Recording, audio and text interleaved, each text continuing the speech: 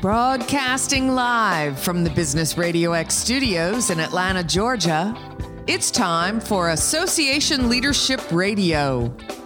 Now, here's your host. Lee Cantor here, another episode of Association Leadership Radio, and you're in for a treat. I hope you have your paper and pencil ready. You are going to learn a lot. Today's guest is Michael A. Donahue. He's a recognized senior and passionate brand leader, proven innovative, and an anticipatory champion of relevant change management. He is a proven, intuitive, customer-centric advocate for over 40 years at senior levels in some of the largest companies that you have all heard of. Welcome, Michael. Thank you very much, Lee. It's an honor to be here with you today. I am so excited to pick your brain here and get your thoughts on the world of associations. Tell the listener a little bit about your background. I know you spent a lot of your years with McDonald's, but you've been involved in associations, it seems like, for a very, very long time. Yeah, and I pride myself on that, Lee. The diversity has given me a kind of a unique perspective because I started out in the trade association business back in 1980, coming out of college as I was one of the first public relations contract majors. They didn't even have PR and earned media back then at the Fine Institute we call the Harvard of the Midwest, Illinois State University. And so I came out of there and I immediately got an intern with a local state senator. And I started working down in Springfield, Illinois in politics. I was from the Chicago area. And then immediately got hired away. I realized what a breeding ground state capitals were at that time with Ronald Reagan, the 10th Amendment, bringing items back to the state level. And a group called the National Federation of Independent Business, the nation's largest trade association for small business owners. I think the vast majority have 10 employees or less of their members. They hired me as part of this trend of getting back to the States to cover the Midwest area. And it was a great experience learning the association business from, small business owners that were real entrepreneurs that had real problems. I migrated, then I got hired from them because of our success. We actually repealed the state inheritance tax at that time. Of course, they put it back on later. But the governor, Thompson, who was governor for 14 years, a very strong governor, they called him governor for life. He saw the work I had done with this small business group, and he was a moderate Republican and needed help. And he brought me in and had me run his Department of Commerce, small business and technology. So I got some government experience.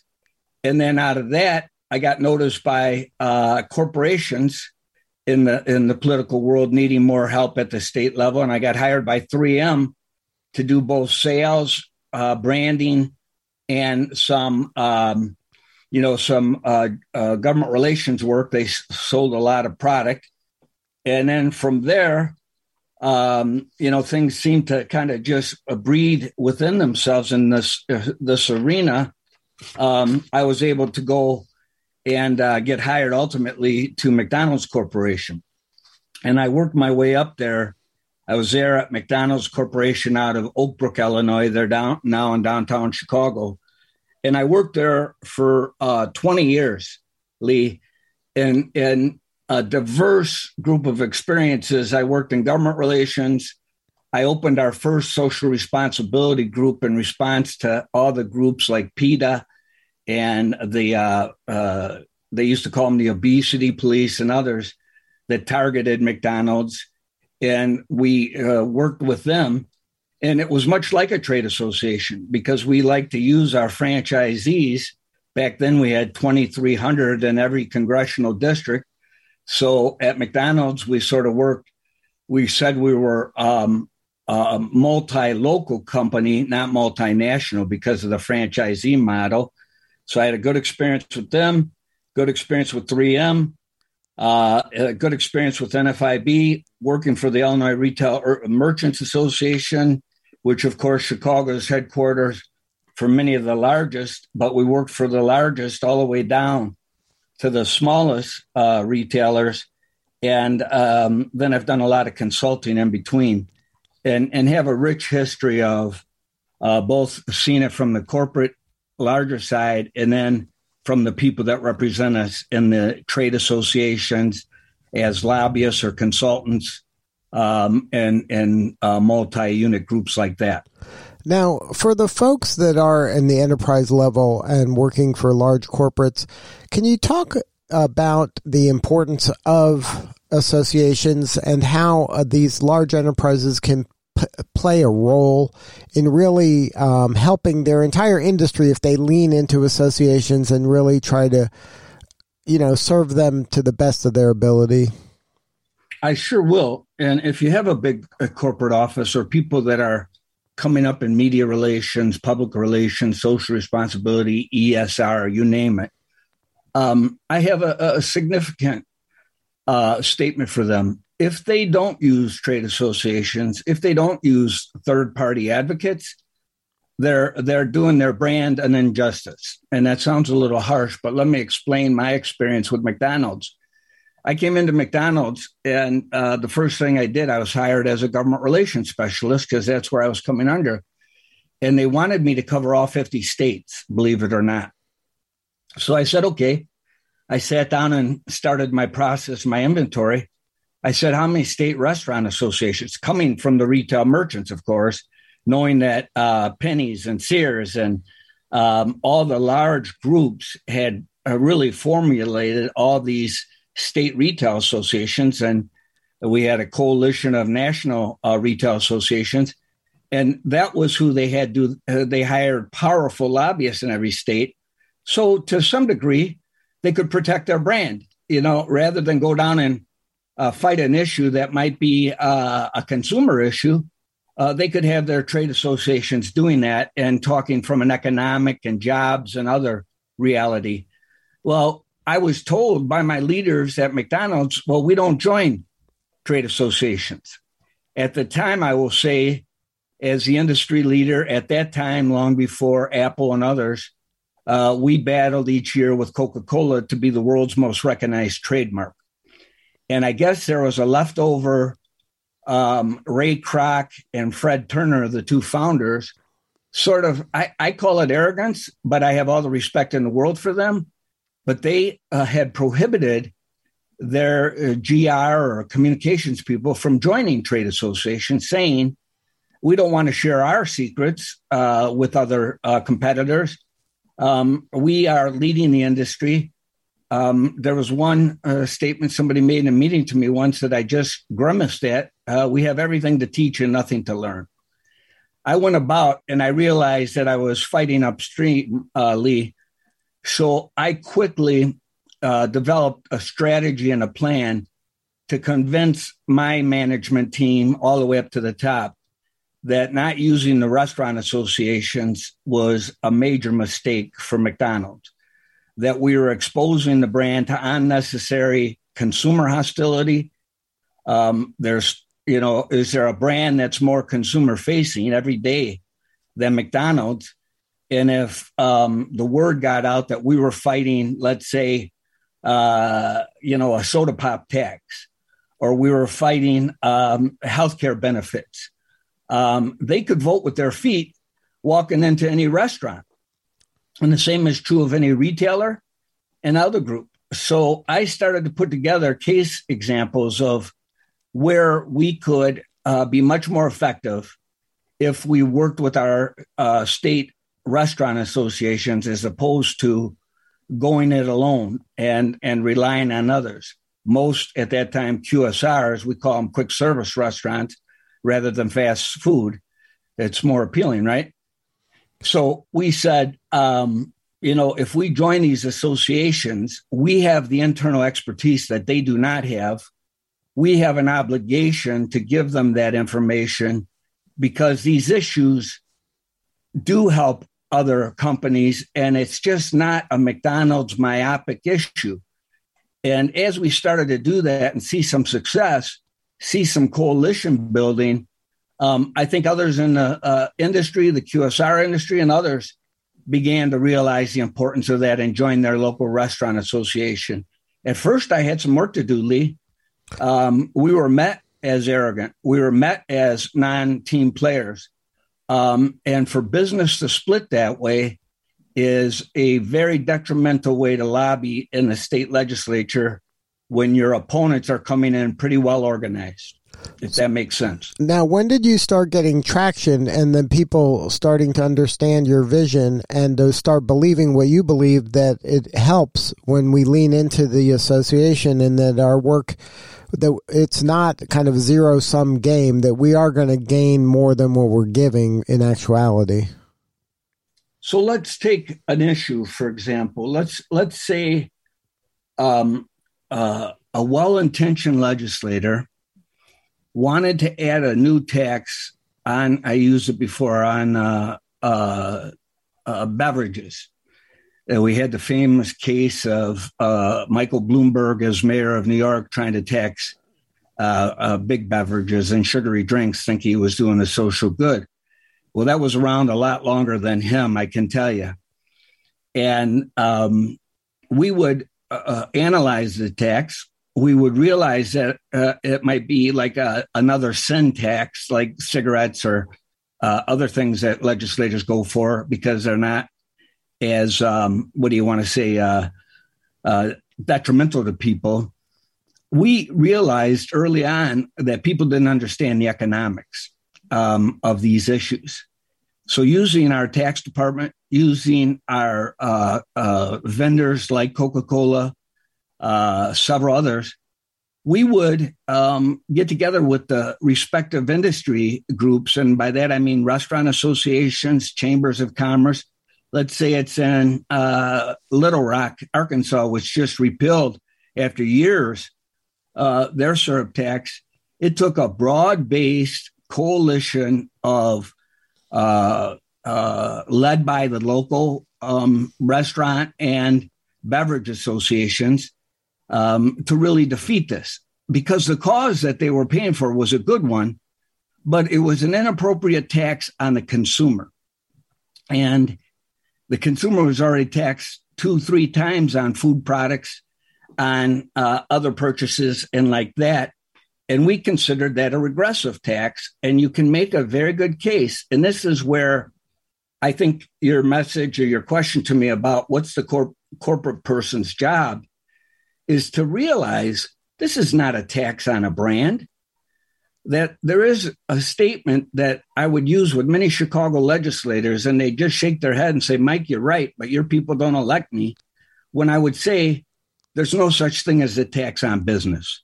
We live in a free market enterprise system. Anytime you raise a tax on a product, what does the retailer, what does the wholesaler, what does the restaurant industry have to do? Because they pass it on like small margins. So once we started this effort of a multidimensional group coming together, we found that we could go out and recruit consumers to be a big part of the group. And don't you dare tax my soda. You know, it's bad enough I have to go and get a value meal for my family to save money. We would say good enough, but it's important that I pay as little as much. Every time you pass a tax, it's a double tax to me because of food taxes and that. So that's what I would say for every industry, for every issue almost, even the very complicated issues. You can put together a coalition using that trade association as the lead. And the more you make that trade association strong, the more you bring resources to that trade association, the stronger you help your brand, the stronger that you make it. And then for any corporation that has franchisees or distributors or even sales representatives out in the marketplace, the local, it's all, Tip O'Neill used to say it, all politics are local.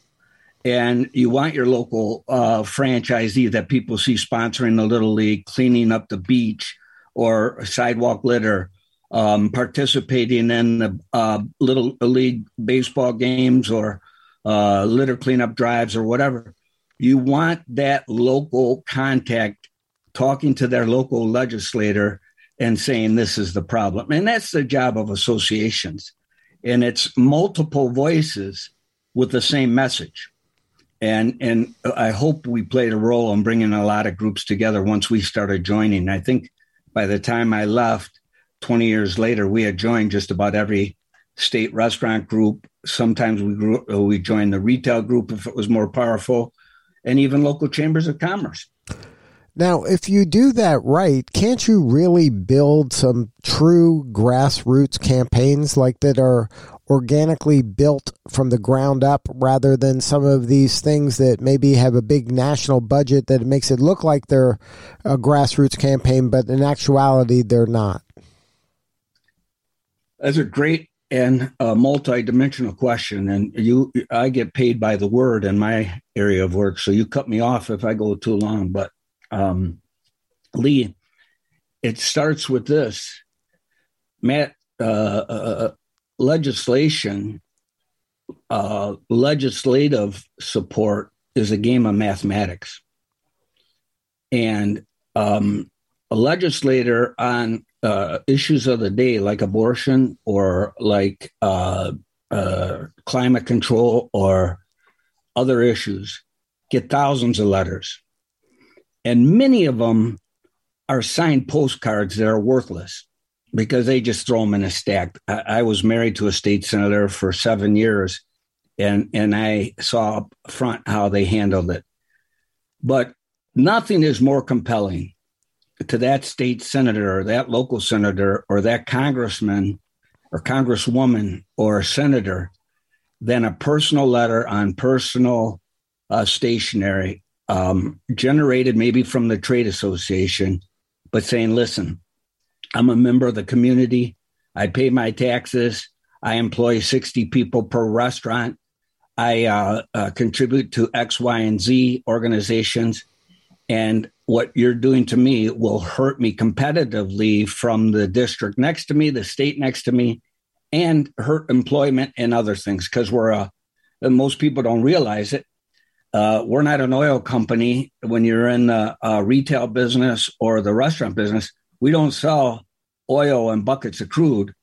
We sell by volume. So the margins are very small, and that's what's important. And some of these taxes that people think they can get away with and not address the real issues and turn business associations or turn their members into the evil person is a big mistake. And especially in today's world,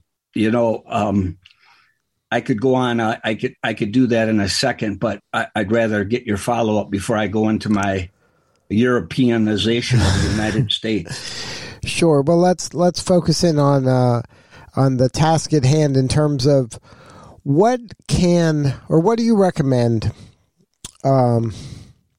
the association leader in a local market, let's start there. What could they be doing better in order to attract some of these larger players that have more resources, maybe deeper pockets, but still serve that individual, the small firm, the boots on the ground guy that this is their livelihood, and some of the ramifications are going to impact that person personally and their family personally. So as a leader of an association, especially at the local level, you have to serve multiple constituents. So how do you recommend them kind of threading that needle to serve both the larger corporates and that kind of smaller boots on the ground where the impact is maybe felt more personally to that person? I'll start in the reverse order of telling you what I think the biggest problem if a trade association is experiencing membership from big members or small members dropping off. I'll start with what I think is the biggest miss or the biggest mistake of trade associations. Trade associations from their very origination were created to protect whatever their organizations. Trust me, for every one business trade association, there's 2 or 3 consumer trade associations.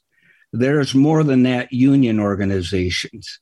There's what I call the built-in anti-marketers that are going to be attacking your members every single day, be it on nutrition, if you're a restaurant, be it on price hikes or credit card caps, if you're a retailer, if you're a small manufacturer, they think you're loaded with money and they want to tax you on employees or things of this nature.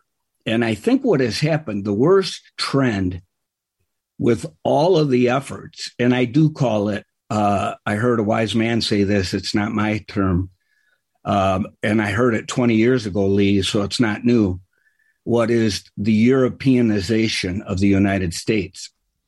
And that is, if you look at the traditional positions of business philosophy and how we were founded and kind of why we left the other countries, is the idea of the power of the individual, the idea of the power of the independent entrepreneur, and the independent idea of a market-based philosophy is better than a government-based. Now, you and I know, and I don't say this to be political, we've long lost that war. But trade associations are probably on the front lines of changing it. And I think the sin that they make is they see everybody else is going towards this, new world order and trying to be socially responsible, transparent, whatever the case might be. And I would tell you that I talked to many trade associations that said, Mike, we have to change here because the dynamic is changing in Iowa, or the dynamic is changing in New York or wherever. And I have to work here every day with these legislators. And I said, but what that means is you're capitulating to the idea that the system you defend isn't working. And for example, just the change of the messaging to not go in and apologize for the fact that you represent, I could give you all kinds of examples, but a restaurant, or in the case of a chamber that you represent waste management, or in other areas. Every one of these areas are doing great things in the social. It's good business. You know, for McDonald's to take many of the social responsibility positions we did, working with the Environmental Defense Fund to come up with new ways to create packaging, reduce, reuse, recycle, was good business. When we made key announcements, our business would go up. Now, what has happened is I would go to our tax department, say they want to tax X, Y, or Z, and they would sit back, and business execs that don't know the political process would say, well, what do you want us to do? I said, no. Don't take that approach. Tell me what's the best for job growth, economic growth, tax growth in our business, and let me put that into messages and go sell that to the legislators. Far too many people are conflict avoidant and are afraid to take a stand, and it's rare anymore. And I'm talking, when I was running the trade associations, it was over 25 years ago, but I found it then.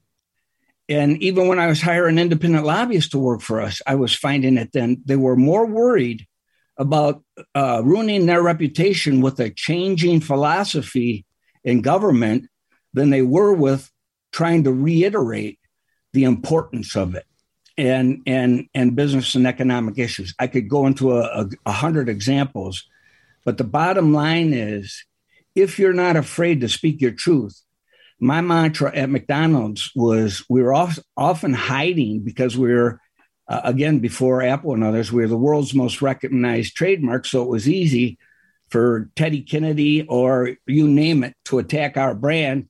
Mario Cuomo stood on the property of a McDonald's restaurant and said, we got to get rid of this disposable world and get rid of this styrofoam container. And he got nightly news and was all over the place. Next thing you know, McDonald's is a scourge of the environment. And we're fighting for 4 or 5 years bans on polystyrene foam. But if a technical issue like that, you get the facts and you have the company committed to defend what they're doing rather than trying to cut and find a solution, you can win the battle. And you can win by making the point you want a landfill that doesn't have leachates and methane gas, and you want inert items in there. And styrofoam is probably one of the best to keep it solid. There's a reason why Chicago's built on a landfill, and there's a reason why they have methane gas and everything else. Biodegradability, we used to have a professor say, is the biggest myth since Santa Claus. Now, I'm not trying to get onto one issue at a time. I'm just trying to say the same is true with the new workforce and the different ways that people are bringing in employees. And then legislators try to regulate that you have to have a certain schedule or you have to have certain benefits or whatever. And the HR departments and the government relations departments are afraid to go to their local trade association and say, this is why we're doing it. We have so many single mothers that this is an advantage to them, and this is how it is better for them for business. They rather worry about, the stimulus coming at them than trying to change. As Stephen Covey told us, the difference between animals and humans is our ability to think between stimulus response. Often trade associations will run to us and say, oh, you're going to have to change your X, Y, or Z position because they're introducing legislation. My response would be, why? And they would say, well, they're sponsoring legislation. I said, isn't it a democracy? And whoever wins the argument? So let's go back at them, explain to them why we're doing it. And I think too many business leaders, and I'll take it all the way up to the C-suites, and you see what happens with recent decisions by Coca-Cola, by Delta Airlines, by others. They want to capitulate to what they perceive is the, the loud minority, and they end up hurting themselves worse. People vote with their feet. You'll never be able to measure how many people didn't go into a McDonald's because we had styrofoam and people were blasting styrofoam. You'll never be able to measure how many people are no longer flying a certain airline because they took a liberal position, and I'm not taking sides, but because they took a position that they didn't belong in. And that's why you have a trade association to represent you in those issues. And more times than not, Lee, when we did get with the Environmental Defense Fund and say, hey, don't look at what goes out the front of our door. Help us with decisions on what goes out the back of the door. Corrugated cardboard, plastic containers. Help us. We came up with a Harvard business case of 60 different ways we could reduce, reuse, recycle that weren't going out the front. And it was less than 1% of whatever was in the landfill, those styrofoam containers. Yet we couldn't win the PR war, but we won the government relations war. And what I would say is association management has to be stronger. They have to be more willing to tell the truth. They have to talk about transparency, and they have to go to a company and say, listen, you're going to lose your shirt because they don't understand you if you don't do X, Y, and Z, or arm me with those. There might be time for modifications, for compromise. We're all for that. But 90% of the time, the legislator does not understand a P&L, does not understand a business issue. And that's what I mean by the Europeanization. We have less business support than ever. And I'm an economic guy. I'm all for it. I'm all for doing the right thing for the environment, doing the right thing for everything. But you don't automatically capitulate to the wrong idea. Yeah, I mean, in your career, you've seen a lot, and you have a lot to share with others. And something that we've seen over the years when there is lack of context and lack of understanding of the big picture, they say history may not repeat itself, but it rhymes. So we're seeing some of the same things happen again and again based on, not optimal information and capitulation. I mean, that's happening. That's happened throughout history. So this notion that you would tell legislators and they would look at you like, you were a cyclops. I'd say there's no such thing as taxing business. All this talk about the corporations don't pay taxes is such malarkey if you add up what they really pay in personnel and property and sales and other taxes. There's no such thing. And people might want to argue with this as a tax on business. In a free market enterprise, it's all about margins and the marketplace will take care of it.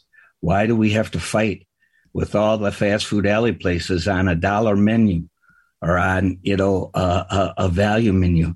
It's the marketplace setting those ideas. And so Governor Thompson used to like to travel around the state, and he was a moderate, so he liked to speak to his Republican people. But then he also liked to talk to labor unions and sometimes got criticized. And I loved it. I say, don't walk away from adversity as a trade association, walk right into it and say, we got a point of view we'd like to have heard here, and we're going to bring our members. But he used to always say, because Illinois, like California, like so many other states, had a terrible workers' comp and unemployment insurance and tax environment, still does. But he would walk in and say, we're trying to improve the business climate. And I pulled him aside one day as an economic advisor, and I said, Governor, why do you keep referring it as the business climate? He goes, what do you mean? I go, isn't it the jobs climate? And he looked at me, and he was a brilliant man, much smarter than me. And he goes, you're right. You can't tax the job provider. And Illinois, at that time, we were losing manufacturing, basic manufacturing like crazy because of workers' comp and unemployment. And a simple message change, a simple ability, the art of the rhetoric to call it a jobs climate makes all the difference in the world. Now everybody wants to target business because they're a big monolithic environment. When I testified in front of the FTC, when they were saying Ronald McDonald was no different than Joe Camel, I said, I'm here today to represent the more than 10,000 families, mothers and fathers that work for McDonald's Corporation. And I assure you, we have no desire to make the world heavier, provide them with food that is not considered nutritious. It has the basic items. You have a lot of people that it's hard to convince, but when you bring in, that's the other thing I recommend to all trade association is bring in your adversaries. The best thing you can do is bring in the adversary. Whenever we did state workshops or a federal workshop around the country, we'd bring in that guy that was introducing the syrup tax or that was introducing the retail grocery tax or whatever. And we'd have them by talking to our members. They thought they were lobbying us until they start getting a question. And then another question. And then it might be inner city Black from Chicago who would have a Black owner operator who was the largest employer in that guy's district go up to him and say, do you understand what you're taxed on soda or cheeseburger or anything else? Do you know what it means to employment and to what I'm doing in your district? And it makes all the difference in the world. And what you find is people, when presented with logical facts, presented with the business case, are often persuaded in a different way. Just look at some of the changes that has happened. And I think, I think what's his name from Tesla is a perfect example. He's not a moderate or a liberal or a conservative. He's a common sense guy. And that's what trade associations have lost. We retreat because the majority of legislators are not business oriented, right? We know that. Right. There's very few leaders left that would put themselves through those kind of things. So the immediate reaction of the business community is, and the trade association, is to retreat and say, let's get the best we can out of this. And it's like, what? Why can't you make the case? And there's a great book, Conflict Politics. If the enemy attacks and pushes you back 2 steps by criticizing, and you retreat and come back with your evidence, and they push you back 2 steps, you retreat and push them back 1 step, what's their net gain? 1 step. And they just hurt your business and profitability, as opposed to understanding you're the job promoter or the job creator. And that's the message I would give to summarize all that, all my rhetoric, is I think trade associations, in a way, have to adopt that model that so many governors and so many others, Trump tried to steal it from Ronald Reagan, but taking back, what it means to be in a free enterprise system and the damage that's done. Now, I admit there's things that have to be done to improve working conditions, all that, but not to the magnitude we're seeing nowadays. We're reverting to a system that has failed everywhere else in the world sometimes. And again, I don't mean to be too political. Now, I know you've retired for some of your work, but you're still available as a free agent consultant. Is that right? Absolutely. I'm one of those guys that I watched too many of my friends and colleagues when they got to be 65 and they thought they could go off and retire and play golf and take their boat out. And within a few years, they were a fraction of themselves. I am convinced, I love it so much, especially being an advocate, especially teaching businesses, trade associations, companies, new ways of going about things, Lee, that I will work forever. It's forever young for me. While I compartmentalize, I have the ability to do that, and I like it a lot. And there's this thing that most people don't realize. It was started by Procter & Gamble, and I shamelessly stole it, and it led to one of my biggest promotions at McDonald's. It's called the idea of anticipatory issues management, and it was created. I got to give her credit. Deborah, if you're out there, please call me. I was going to form a business with her one time. She was a PhD in environmental science at P&G, and she realized they were getting killed on things like phosphates from their detergents in the water, and things like diapers when the whole solid waste crisis came on. You and I remember when we went out in the backyard and burned our garbage in the United States. I never saw a seagull unless I went to Florida. Now they're everywhere because we bury our garbage. Well, she created a model called anticipatory issues management that I pioneered at McDonald's that allows you to play offense on all issues.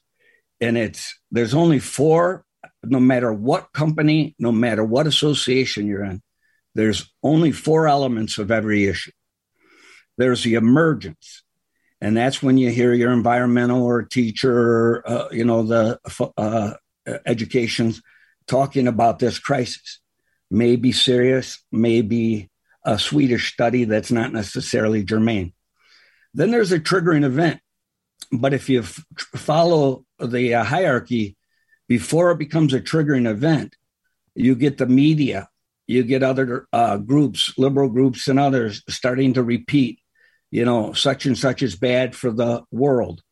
And then we all know there's no leaders. So the media picks up on it and starts running stories. And then shortly after that, your politicians start trying to affect it with regulatory and legislative policies. And then so there's the first step of emergence. Then there's your triggering event. Think of the garbage barge in Long Island Sound that nobody would let dock because they're out of garbage room. And then there's resolution, where companies invariably on any issue spend millions of dollars in crisis management to solve an issue with big blue ribbon blue ribbon tables and all that, experts. And then there's resolution, the fourth step. And any trade association member ought to look that article up by Deborah Anderson, Anticipatory Issues Management, AIM, ought to ban the word crisis management from their vernacular. Same with company PR and other people. And ought to say, how do I take my organization from the emergence to resolution? And what we did is we sat down and looked at every single issue. In McDonald's, when you're the world's industry leader, you could start with packaging. You could go to work and hiring. You could go to employment issues. You could go to environmental issues. You could go down the line to animal welfare. We've had to deal with every single one of them, right down to we're the symbolic scapegoat. Even if we don't produce it, they'll come after us in order to put pressure on our suppliers. So you identify all those issues. You identify the top issues that are the most important, and then you engage and find out from influencers. And sometimes that means talking to your adversaries. And we did form meetings with the environmentalists. I did talk to PETA for 2 years about animal welfare policies. And what we did, hired Temple Grandin, the autistic PhD from Arizona, that showed us how to handle cattle and chickens and others in a more humane way. And we met with them when we talked about policies and procedures, and we came up with many solutions, like I told you about in the environment. And that's going out and targeting problems that, we used to say at McDonald's, the fans are always on, just waiting for the catch up to hit them. And our job was to get the resolution before we went to the triggering event and crisis management. Does that make sense? Yeah, absolutely. Well, thank you so much for sharing your story today. If somebody wants to connect with you, is LinkedIn the best way to do that? Sure. I'm kind of a hybrid of old school with my tried and true business practices. And then there's few people that have pioneered innovative solutions to deal with the world we're dealing with today and the change of national psychology or philosophy. And so I have a perspective from either end of the continuum. But like I said, they can go to my LinkedIn. They can go to Facebook. Is it all right if I give my telephone number? Sure, whatever you'd like. 630-441-8080. I'm affiliated with a couple of great associations here in the Chicago area. So I have supporting crew on issues in that, but anything in public affairs, social responsibility, the culture, they had it right when they said culture eats strategy for breakfast or lunch. And not enough people think about their culture. And everybody from John Deere to a 20 employee manufacturer in the city of Chicago should be educating their employees so they're not taking the basic headline, the opposition position. And transparency is the key to all this, transparency and then anticipatory management and walking into adversity. Those are the biggest things that I could say. Well, Michael, thank you so much again for sharing your story. You're doing important work and we appreciate you. Happy to help any way I can, Lee. All right, this is Lee Cantor. We'll see you all next time on Association Leadership Radio.